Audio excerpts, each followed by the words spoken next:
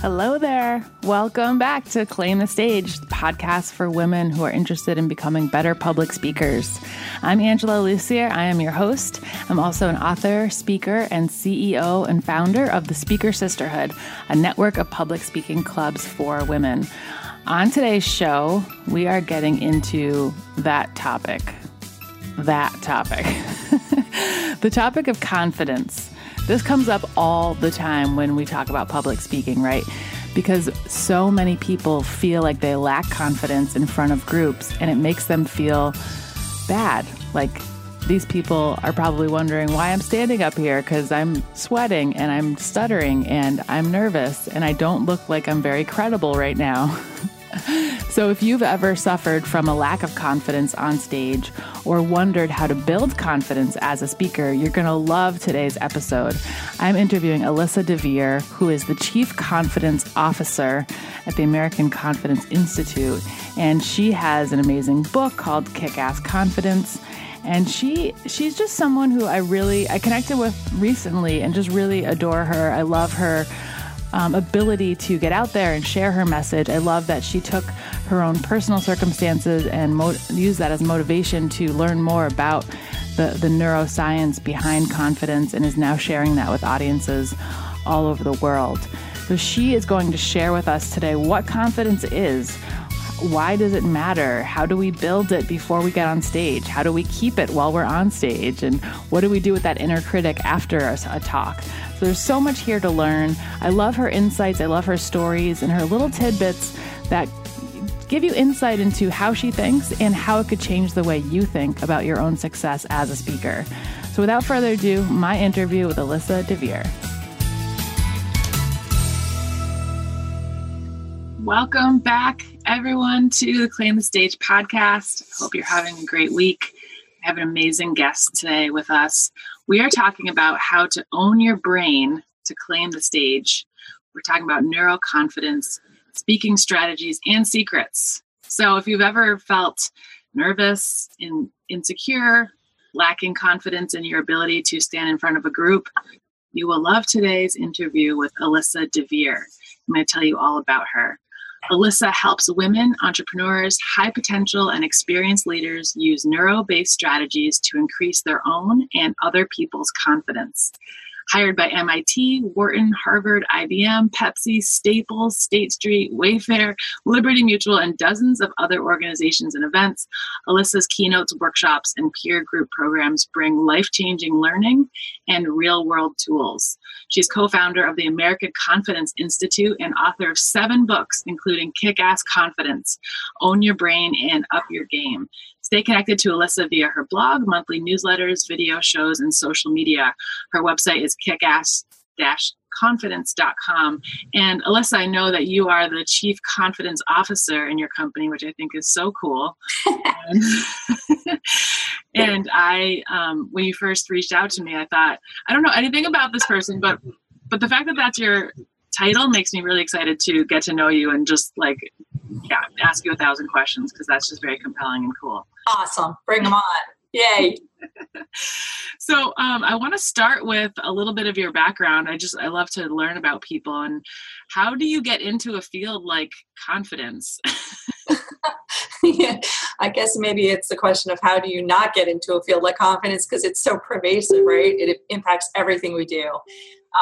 But, in terms of my journey, the very short version is my background was in marketing. And I fell in love with marketing way back when, because it really was about what is motivating people to make a decision to buy or not buy, right? And so the whole idea of motivational theory was fascinating. In fact, for one part of my college career, I was sure I was going into criminal justice, because that is also another application, really, of motivational theory. I just loved that whole psychological, and at the time, we didn't even know what neurology, nobody really talked about it back in the cave days when I went to college. But following the path of marketing, I did all that work as a CMO, and, I worked a lot with technology, and subsequently continued this fascination and was more of a hobby.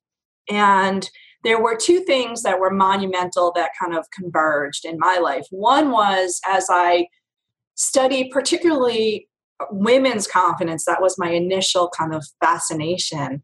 I did some research, I did studies, and then I published this very saucy book called Misinformed, Wake Up Wisdom for Women. And my now business partner at the American Confidence Institute happened to get her hands on it. She's up in Toronto. She was running leadership, the leadership division for HR.com. And she kept pressing me to do more research and broaden the scope. So it wasn't just women, but it was very much about anybody, men and women of all ages. Like how does confidence work? How do we get more of it? And that was about 6 years ago, I want to say, Angela. We'll probably end our interview later on is talking about more detail what happened with my own personal life and my son, Zach. And it brought me into this world of neurology in a way that, honestly, it was my mother's motivation to find cures and to really not give up that really pushed me to learn about how the brain works.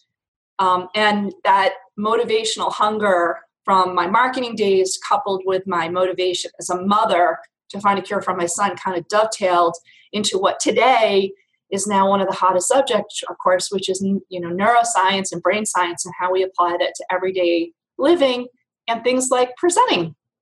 Yeah, I think that happens so often that we have a personal challenge that we want to solve. We develop a passion for learning about it, and then we want to teach others. I think it's really great that you're bringing that to the world through your own focus and interests.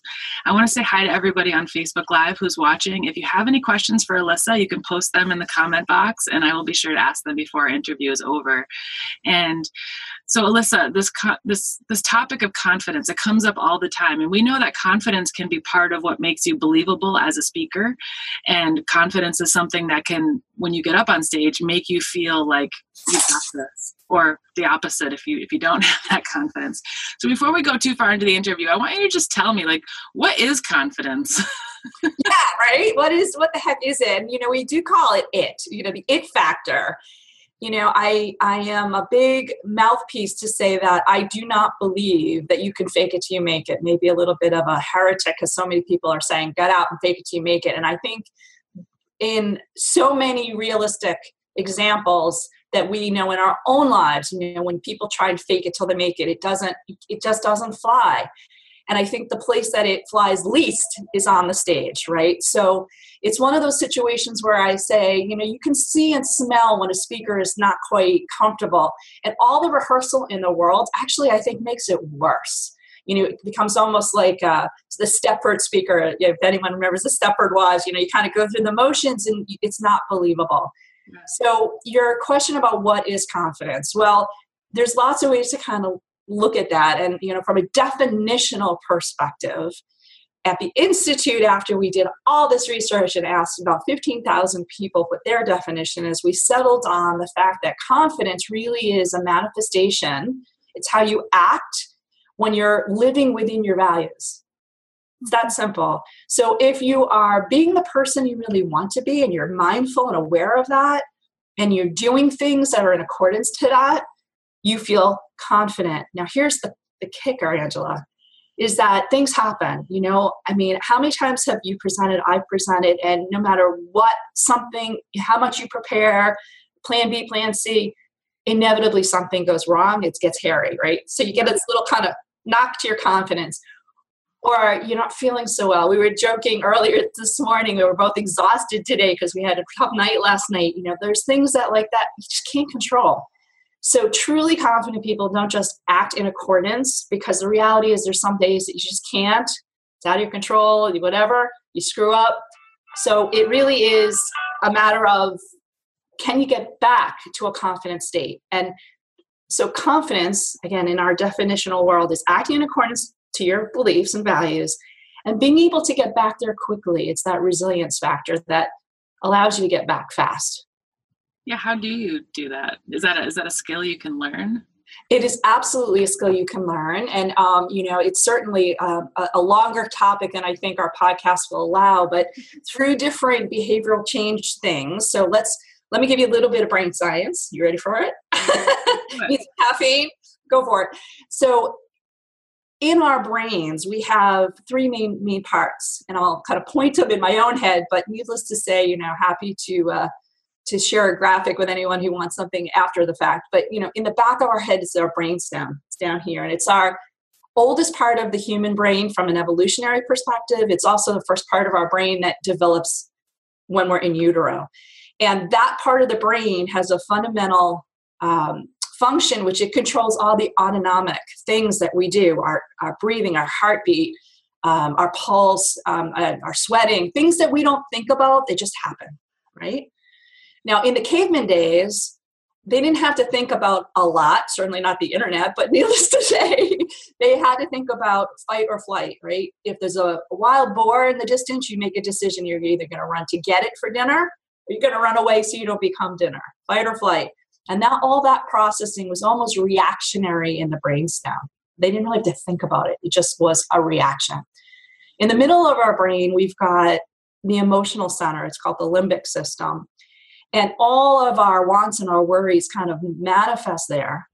And there's a small part in that area called the amygdala. And I say small, it's about the size of a walnut, but it is uber powerful. And I like to compare it to a flight control, like an air traffic control system, where it's always looking, it's out there looking for anything that can cause you danger or harm. And we think, okay, physical danger, sure, but also emotional danger. All right.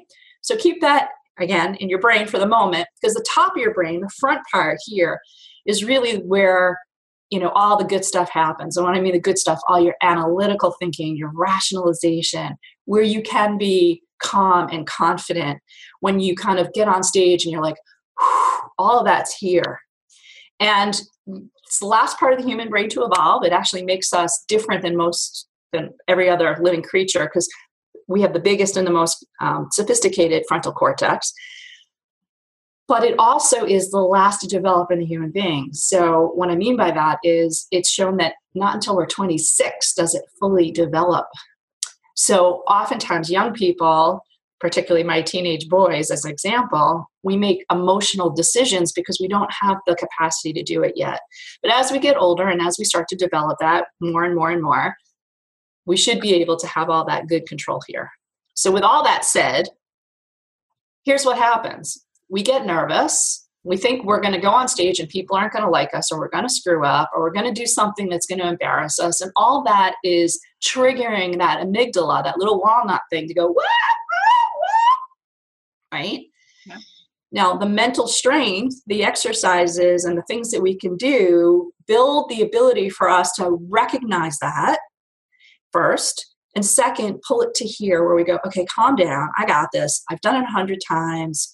Remember last week I did it. Look at my LinkedIn thing. Everybody loved, recommendation. You do all that kind of smart, intelligent management when you build that mental capacity. The problem is when you don't have it, it sinks back to your caveman, your reptilian brain, as they call it, the brainstem, and you lose control and you start to sweat and get nervous and all that. And so it's as simple as literally recognizing the sign, knowing that you have an exercise. So like ball players, you know how they get up and they start swinging the bat and they do all that kind of dancing around? It's their way of actually triggering their prefrontal cortex to go, okay, wait a minute. I got this. I can do this. I've hit it out of the park before. We've got this, or we're confident. So at a summary level, I hope I answered that question. So what could speakers be doing before a speaking engagement to get them into that frame of mind that lets them know they got it? Yeah, well, there's a couple of things that I'll throw out speaker specific, and a lot of these I use myself, so they may or may not work for other people, and you have to kind of find what works for you. But if you take 5 minutes beforehand, and I say 5 minutes, it could be 3, it could be 10, and just go and breathe, pay attention to your presence, notice what's around you, get very mindful, and I don't mean crunchy mindful, you don't have to be in a yoga position or anything. But, get in that space where you're like, okay, I can do this. I've done it before. That in and of itself is magic. There's another thing that we do in our workshops. We have people create what we call a confidence collection. And I mentioned before, maybe it's your LinkedIn, the recommendations, or maybe it's a series of pictures that you've seen yourself on stage, or getting hugs from the audience, or whatever it is, something that reminds you in the past that you've done this, you can do this. And that visual, that literal visual, bring it up on your phone, look at it, is partly, again, bringing it to your prefrontal cortex. It's raising your neurotransmitters, specifically things like dopamine, which is your accomplishment neurotransmitter, which reminds your body, you got this, right? So that really helps. So confidence collection, putting it in one place in a folder or something on your cell phone where you can look quickly and see maybe 3, 4, 5, 10, any number really, even just one big one is great. Yeah, I can do this. I got it, right? I love that. So those are like 2 power tips. There's 4,000 other things you can do, but those are some of the big ones I do. Now, with that said, and I'm sure you talk about this in the sisterhood all the time, preparation and practice is what builds those neural pathways better than anything. And if you don't practice and you're not prepared, all the other stuff, it's not going to work. Yeah. Can you talk about practice and the value of practice for a minute? Well, let me ask you, because, here's the thing. You talk to all these speakers, like what would you consider to be good speaker practice? What do you suggest to people? Because I have my own set and we'll compare notes. Well, first it's doing it. Like you have to get in front of an audience and do it. And people say, well, I practice at home in front of a mirror. And I'm like, that's nice. But that's totally different, because like you're talking about, it alerts a different part of the brain when you're standing in front of a group of people. And so you have to practice that skill and get comfortable with people looking at you while you're doing it. And then the reflection piece is really important too, of thinking back, what went well, what surprised me, what did I do better than I thought I could do, what do I want to do differently next time. There's a lot of learning that takes place during the practice and then after the practice, and then the planning for the next speech and thinking about like what really works for me, how do I want to write a speech, and how do I like to memorize information, and what's my style. So I think there's a lot of learning that takes place in all 3 pieces of the practice process. Absolutely. Well put. I would add to that list, videotape yourself beforehand. Yeah. If you think it's hard having other people look at you, seeing yourself, I still do kind of like this, right? Like I'm like, and I've been videotaped 1,000 times. It's hard, but you'll see things, and people are gentle, relatively speaking. Not everybody, by any means. There's always going to be smart ass in the audience, and it's going to write on your feedback form, get a booger on your nose or something. But the reality is this is where our harshest critic. And so part of that is good and part of that is bad. Watching yourself, don't obsess that you're too fat, you're too skinny, your hair was up. Don't worry about that, because most of the time people don't notice. The reality is focus on, like you said, your style, your stance, your speed, how many ums and ahs, all those things that can be very distracting, not so much just to an audience in general, but distracting them in a way that makes their brain go, she doesn't really know what she's going to say. She's not really comfortable. She's lacking confidence. And that's the killer. So getting comfortable with that. I would also say, so videotape yourself, watch it, try it, practice it. That's very, very powerful. It's a little humbling, and humility is a good thing, right? Feedback. I want to talk about feedback too, because you said, kind of self-reflect. Now, here's the thing. You walk off stage and anyone you pass by is going to say, Angela, that was great, right? What are they going to say? Angela, you sucked. No, they're not going to do that. So you have to kind of filter that out, right? People who come up to you deliberately afterwards, and talk to you, wow, I really liked when you said blah, blah, blah, or can you explain that some more? Those are the people that you can ask for real feedback. Like, what did you like best? Could I have improved that?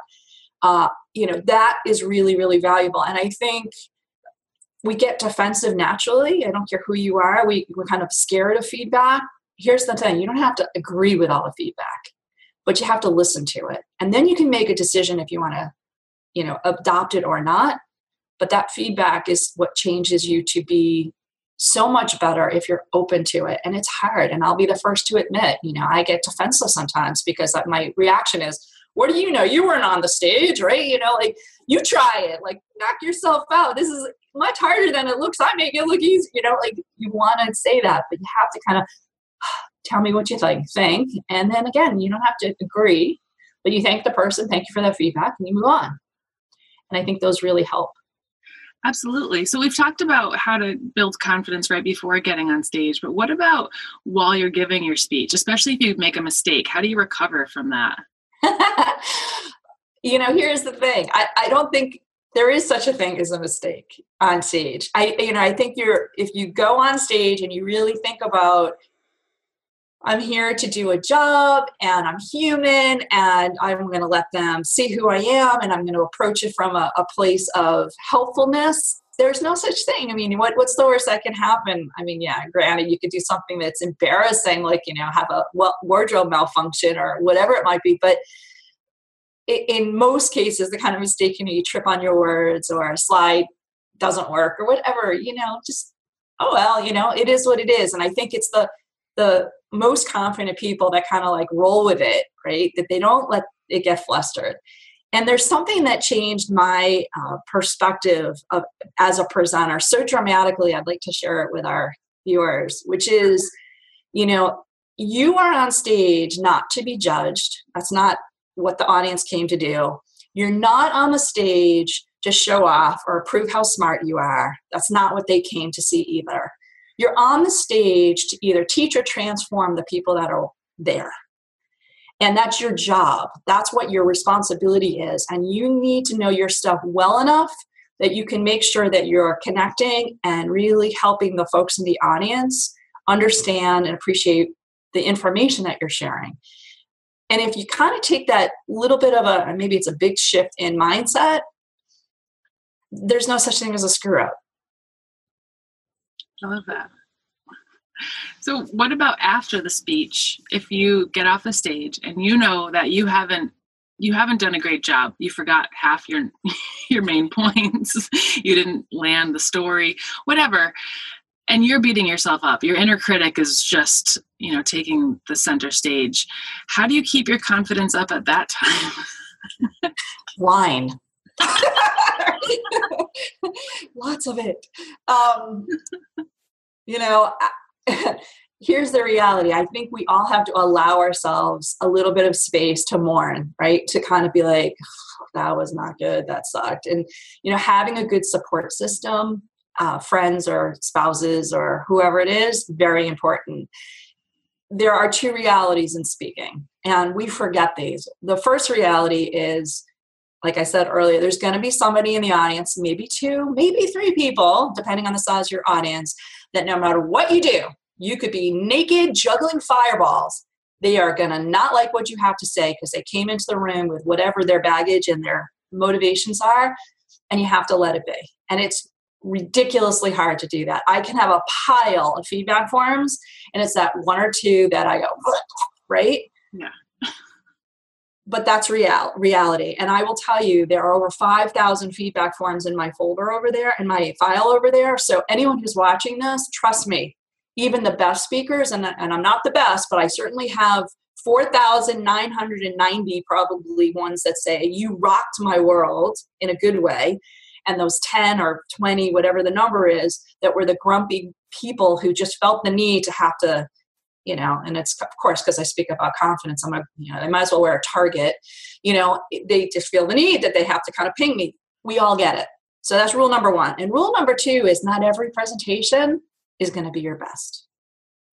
But every presentation is an opportunity, including your best one, to learn and, as you said before, reflect and get a little better the next time. And so if you at least allow yourself to say, that wasn't my best, maybe it's the 1 out of 10 that's not going to be great, but that 1 out of 10 can be the most pivotal learning experience. How do I avoid that? What did I do? And how do I avoid that next time? I don't know if it soothes the wound. And again, wine is a great salve, but needless to say, we all have our days, and that's just reality. That's the cost of being on the stage. That's the price. And that's also what it's like to be a person. We're just people. We're not robots. We don't always have the same outcomes. Right. So part of your work is you've created instant, anytime confidence kickers. And I'm wondering if you can share some of those. We have a couple of minutes left. Okay, great. Yeah, and I'm happy to. And of course, if anyone has any particular questions, pipe them into us here. So one of the kickers I mentioned before is when you are tired, you have to acknowledge the fact that your neurotransmission is going to be a little bit disadvantaged. And what I mean by that is your brain's not going to fire as fast. So your reaction times are going to be slower. It turns out that people who are tired actually cause more car accidents than people who are drunk.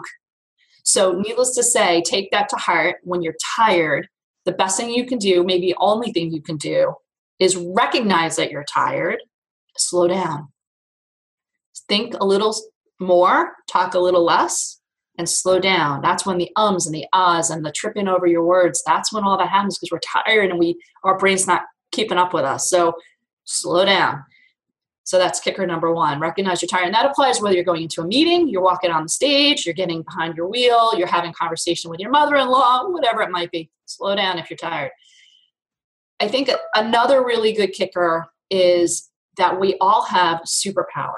And here's the superpower, Angela. You and I chatted on the phone a couple of weeks ago. We had such a great, energized conversation. Here we are talking again, and I can't wait to work with you more because you're fun and you've got a great mojo and a great organization, a great thing going.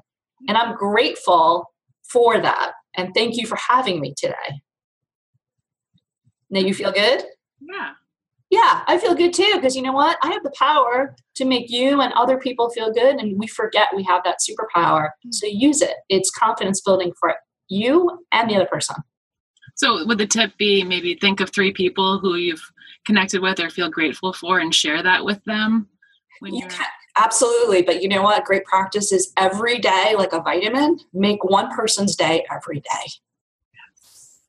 Love it. All right. So let's jump into our lightning round. I have 5 questions for you. The first is, what does success mean to you?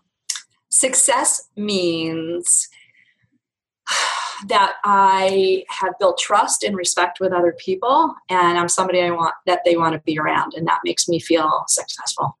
Oh, I love that. Number 2, why is it important for more women to speak up?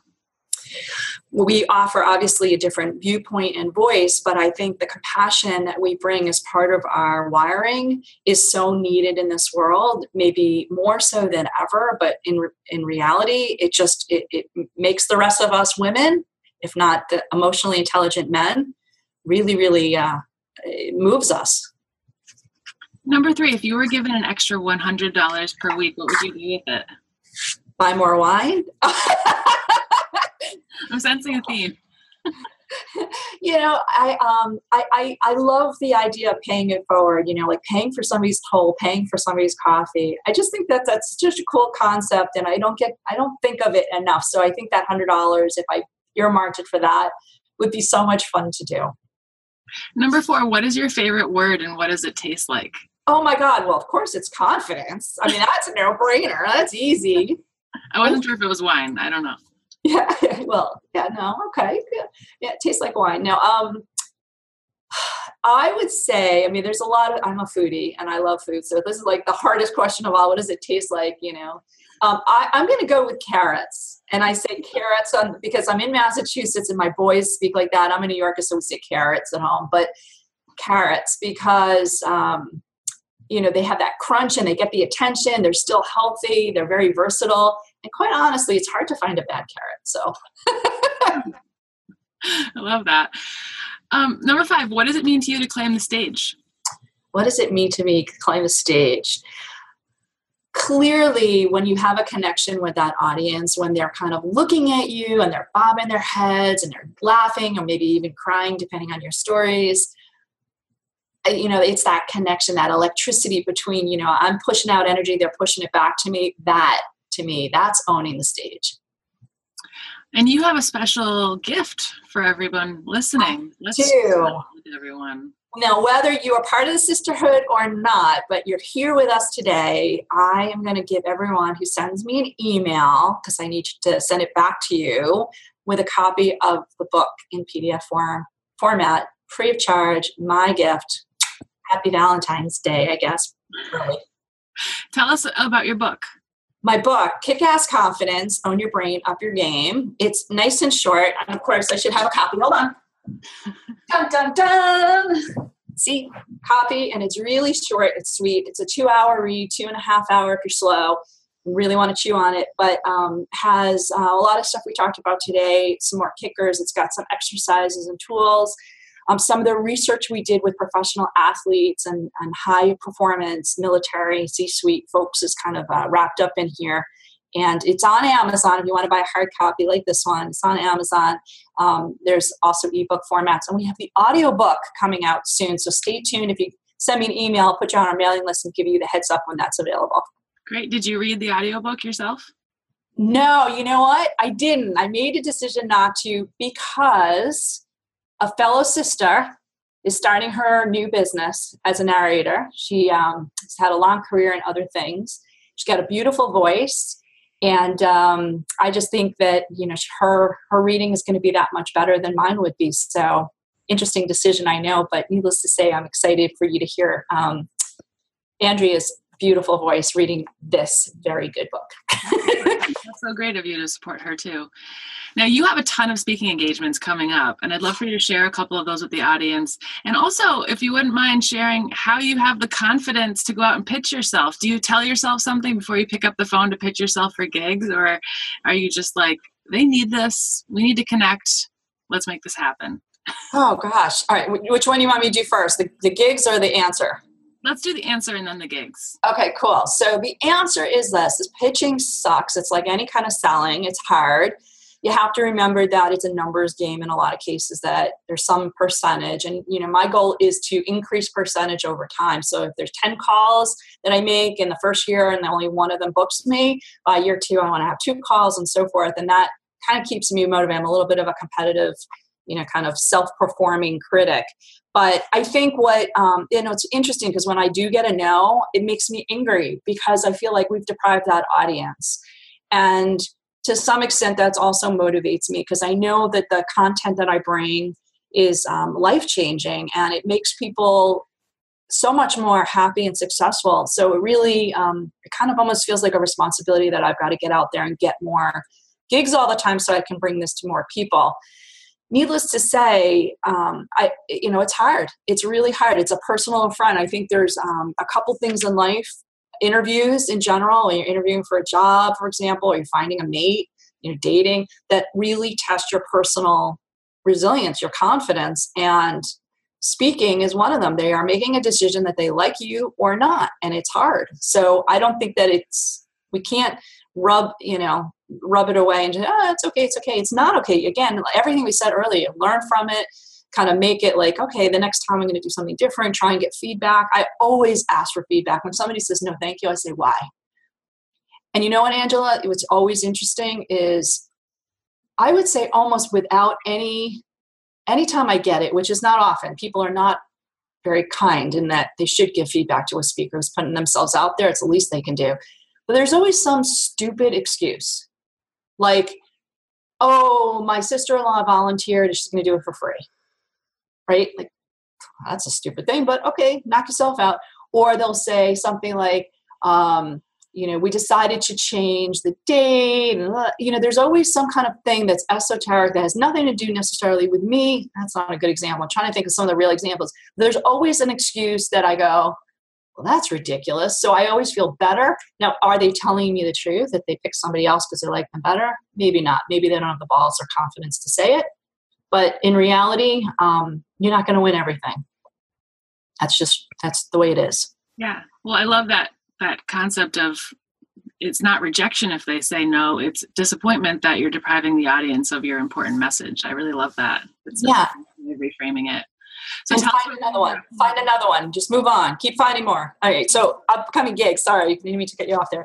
Okay. Upcoming gigs. Yeah. So a lot of folks, I know you're in Massachusetts. I'm in Massachusetts. I have a couple of gigs coming up that if anyone wants to come and hang with me, bring wine. No, I'm kidding. I'll be at the Bryant Women's Summit, which sells out every year. It's sold out in 9 minutes this year, but it's coming up in March down in Rhode Island. I'm doing a little class at Tufts coming in March.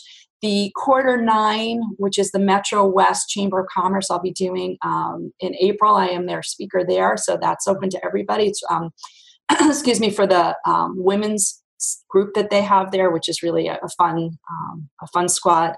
And then Boston Glow, which is a wonderful organization. I just learned about them. They're women empowerment for girls and career women. I'll be keynoting that, as well as the Boston Toastmasters coming up. So any of those places, they're all listed on our calendar, but there are opportunities if you want to hear the keynote. I'd love to meet any and all sisters. And I'm going to be at other places too, not in the Boston area, out in Vegas at Exhibitor Live coming up. And I'm going to be at Spotify in March doing their International Women's Day, which is coming up in March as well. Wow, that's awesome. Thank you. Those are on your calendar. Where can we find your calendar? On the kickass-confidence.com, as you mentioned in the beginning, so don't forget that hyphen in the middle. On that website, there's a calendar link, and it's all right there. And of course, if you sign up on our email or social media, we pump stuff like that out just to let people know in case they want to join.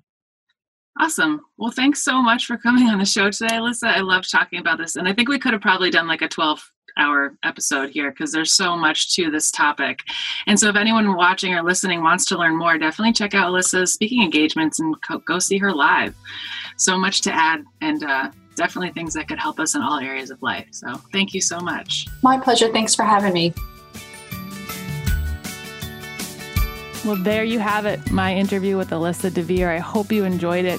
If you're interested in getting that ebook, Kick-Ass Confidence, Own Your Brain, Up Your Game, definitely email her at alyssa@kickass-confidence.com. You'll get your own copy.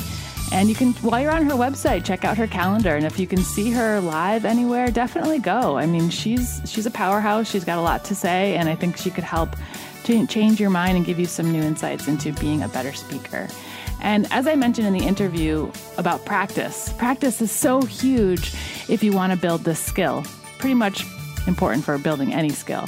So if this is important to you, check out the Speaker Sisterhood. We are a network of public speaking clubs for women, and we have community clubs locally all over New England, and we also have clubs online. So if you wanted to join from the comfort of your own home on your couch, that's your choice, and it could be very fun. As I'm learning, a lot of the members in the virtual clubs love the ability to stay at home and deliver a speech, but also be part of a community at the same time. So you can learn more about that at speakersisterhood.com. All right, that does it for me today, you guys. I hope you enjoyed today's episode and got some new tidbits for your speaking journey. And as always, stop waiting, start creating. I'll see you next time.